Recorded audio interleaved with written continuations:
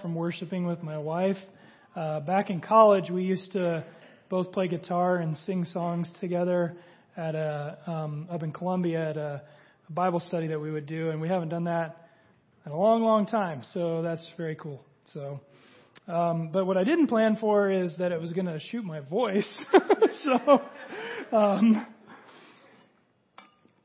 I apologize for that part. But we're going to, if you'll turn your Bibles to Colossians 3, I promise we will get there, but if you also look in John 16 and kind of mark a place there with a bulletin or something. And Stephen has Bibles. If you need a Bible, he'll bring one to you. So let's pray again, just that God will speak to us tonight. Father God, I thank you so much for this opportunity to speak, Lord, to teach from your word. I thank you for the worship that we had, and I pray that we would continue to worship you through the study of your word together. Just help me to step out of the way, Lord, and speak your truths from your word to your people tonight. In Jesus' name I pray. Amen. Okay, so the title of my study tonight is How is Your Outlook? I want us to each think about this and ask ourselves, how is my outlook lately, and how am I living in light of my outlook? And I have a little disclaimer. When I was in medical school, we would have professors that would stand up in front of a room full of people and say, I have more slides than I can possibly get through in this hour. Or the saying we had was, it's like trying to take a drink from a fire hydrant. Kind of like that a little bit tonight, but I want to walk you through kind of what the Lord brought me to this point of teaching in Colossians tonight. So I'll intro through that. As I was thinking about this, Mark taught us a little while ago about who are you, and it was I'm a follower of Christ. And Greg taught us about how are you living, to not be unequally yoked by living as the world lives. And I want us to think about this and remember this truth tonight, that we are in a spiritual war. 2 Corinthians 10:3-6 in the New Living Translation says, we are human, but we don't wage war as humans do. We use God's mighty weapons, not worldly weapons, to knock down the strongholds of human reasoning and to destroy false arguments. We destroy every proud obstacle that keeps people from knowing God.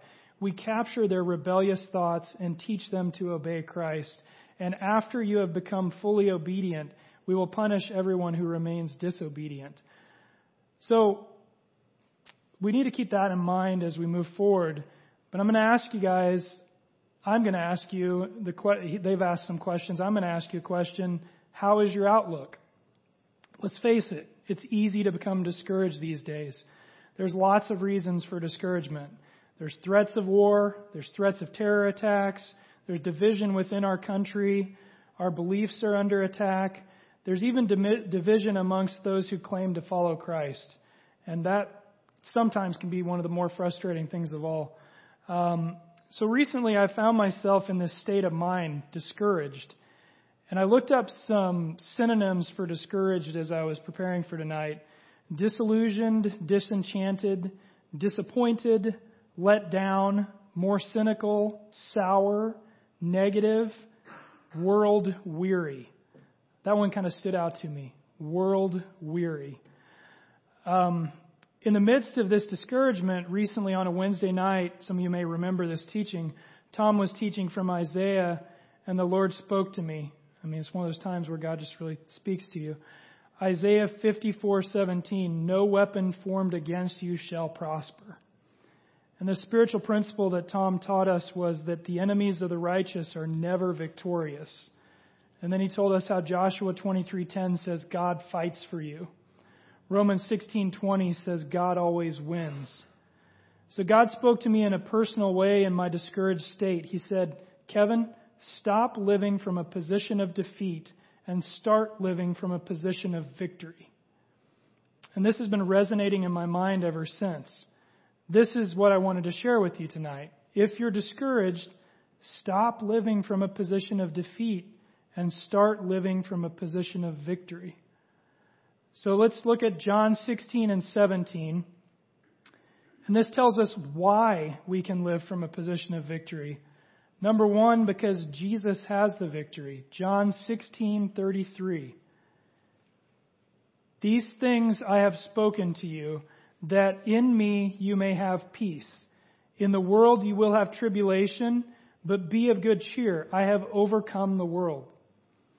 The other reason that we can live from a position of victory is because Jesus prayed for us. John 17:20 through 21. Just a little bit over from there. I do not pray for these alone, but also for those who will believe in me through their word, that they all may be one as you, Father, are in me, and I in you, that they also may be one in us, that the world may believe that you sent me. That was Jesus praying for us.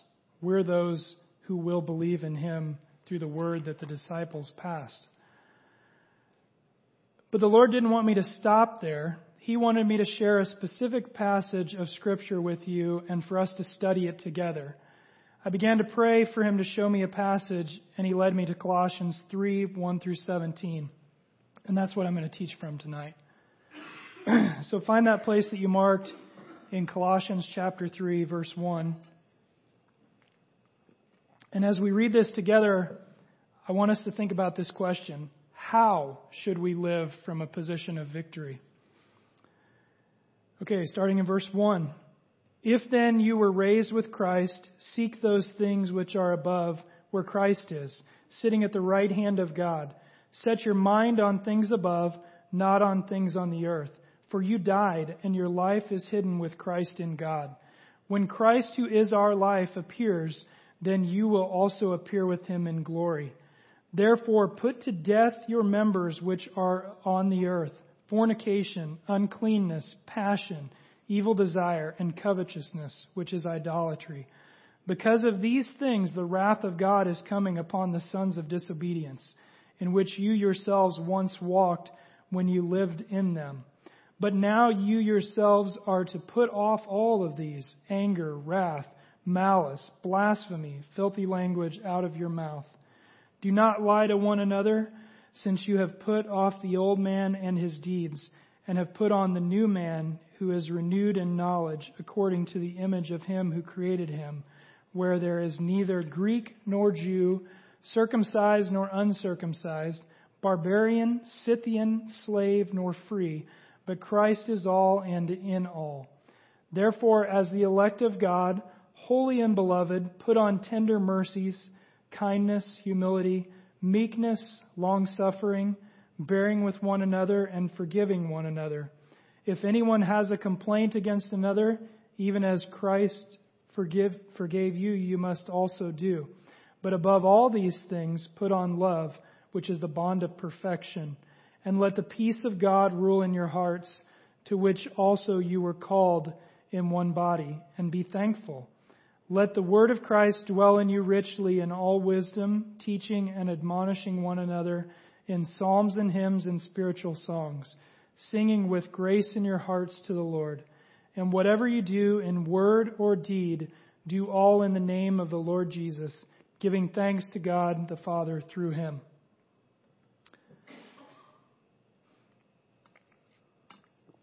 If you're taking notes, I think this breaks down nicely into 3 sections and one reminder. Number 1, develop a heavenly mindset in verses 1 through 4. Secondly, put to death the old nature or the flesh, verses 5 through 11. Third, put on the new nature, the Spirit, verses 12 through 16. And the reminder is it's not about me, it's about Jesus Christ in me, in verse 17. So number 1, develop a heavenly mindset.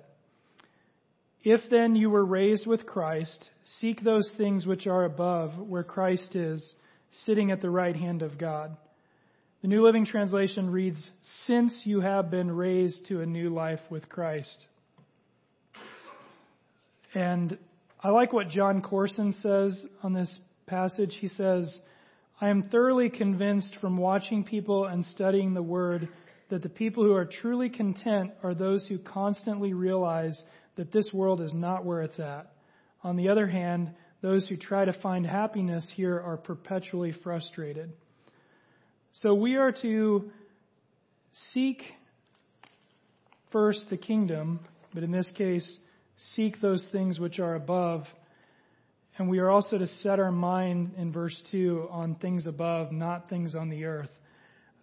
This would be better translated, continue seeking, continue setting your mind, keep doing this. It's an ongoing thing.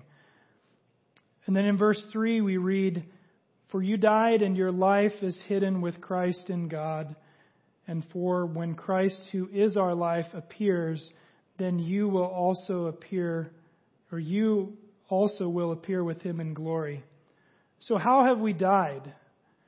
To the old nature, to the flesh, to this world and the way we lived before we were born again, to the appetites of our flesh controlling us. I like how these two verses read in New Living. It says, for you died to this life, and your real life is hidden with Christ in God.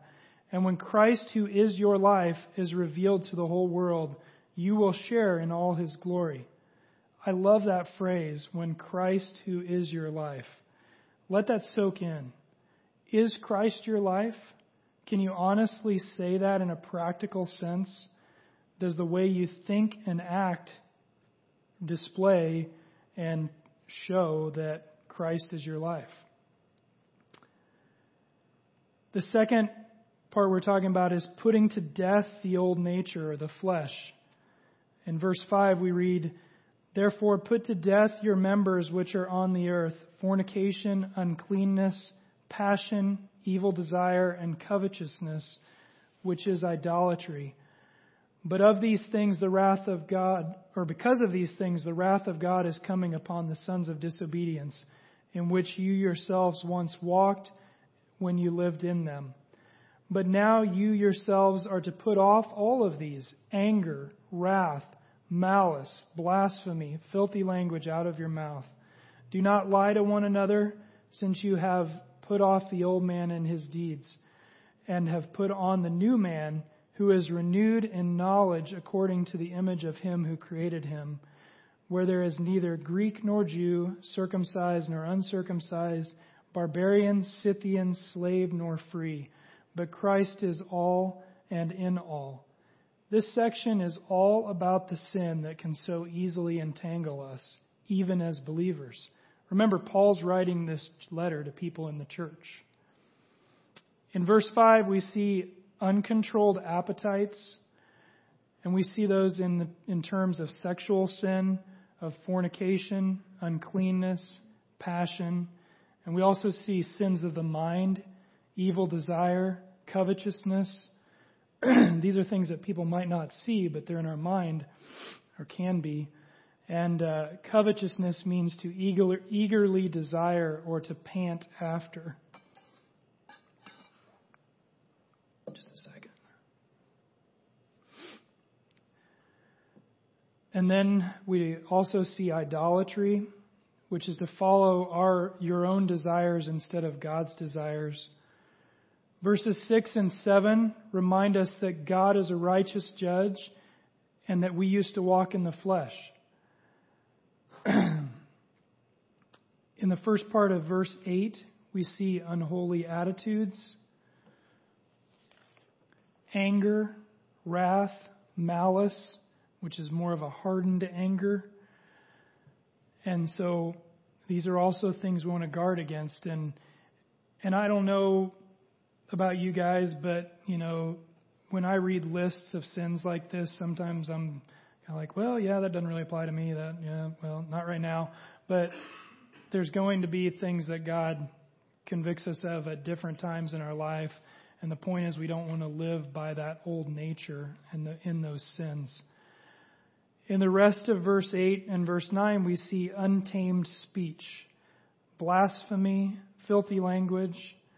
You know, when I've been down at the Go team with Greg, he'll often share the Way of the Master format of sharing the gospel, and he talks about asking people, you know, have you committed different kinds of sins, broken different commandments? And he talks about, have you ever taken the Lord's name in vain? And people say yes. And he's like, that's blasphemy.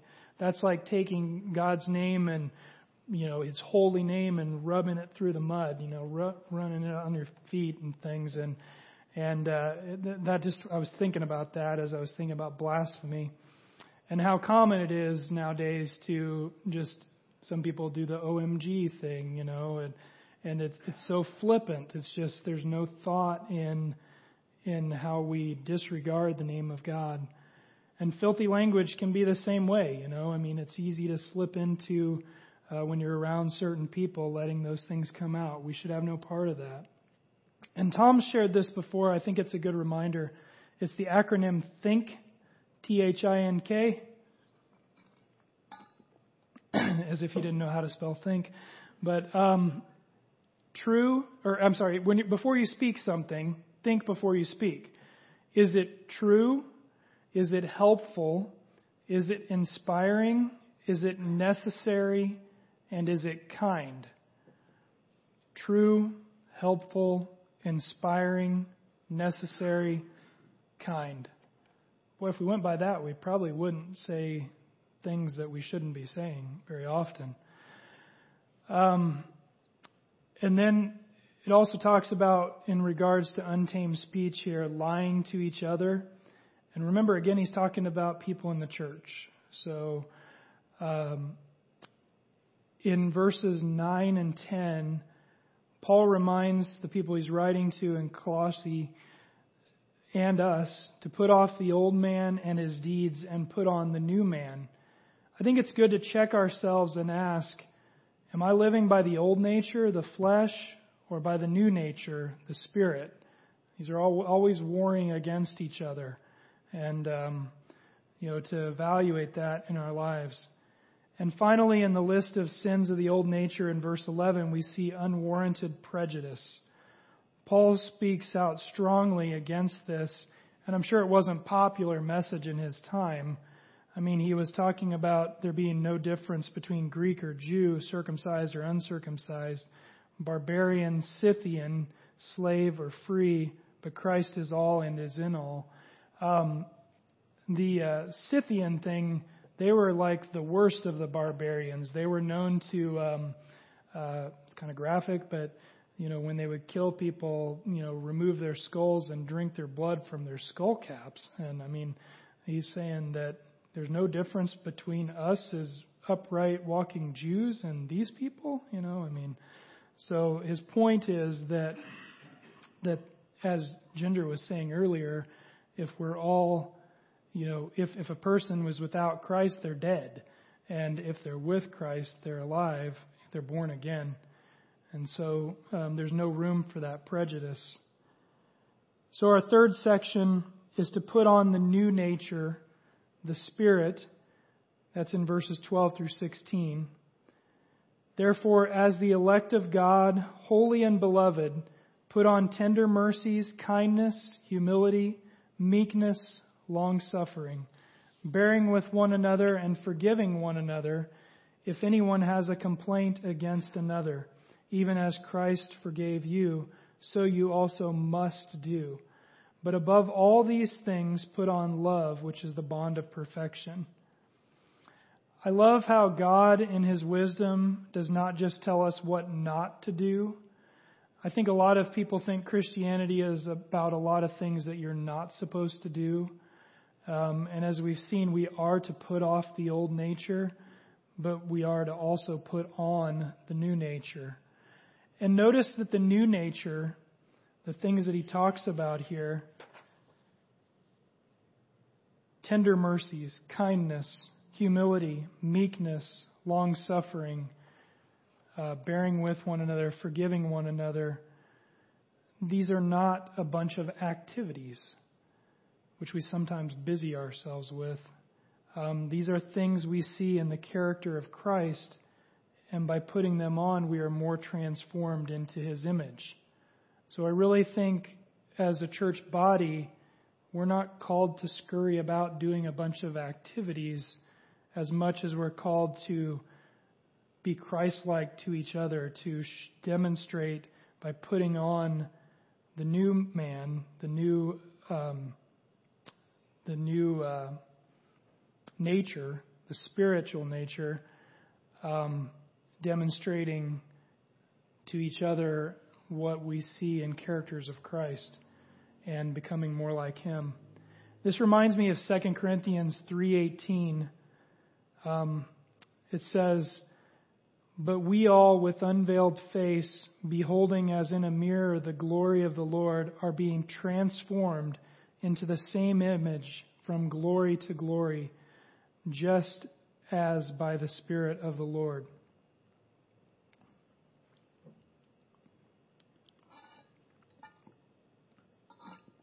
Now to verse 15. Excuse me. "And let the peace of God rule in your hearts, to which also you were called in one body, and be thankful. Let the word of Christ dwell in you richly, in all wisdom, teaching and admonishing one another in psalms and hymns and spiritual songs, singing with grace in your hearts to the Lord." I think we need to be careful to balance a feeling of peace with the Word of God.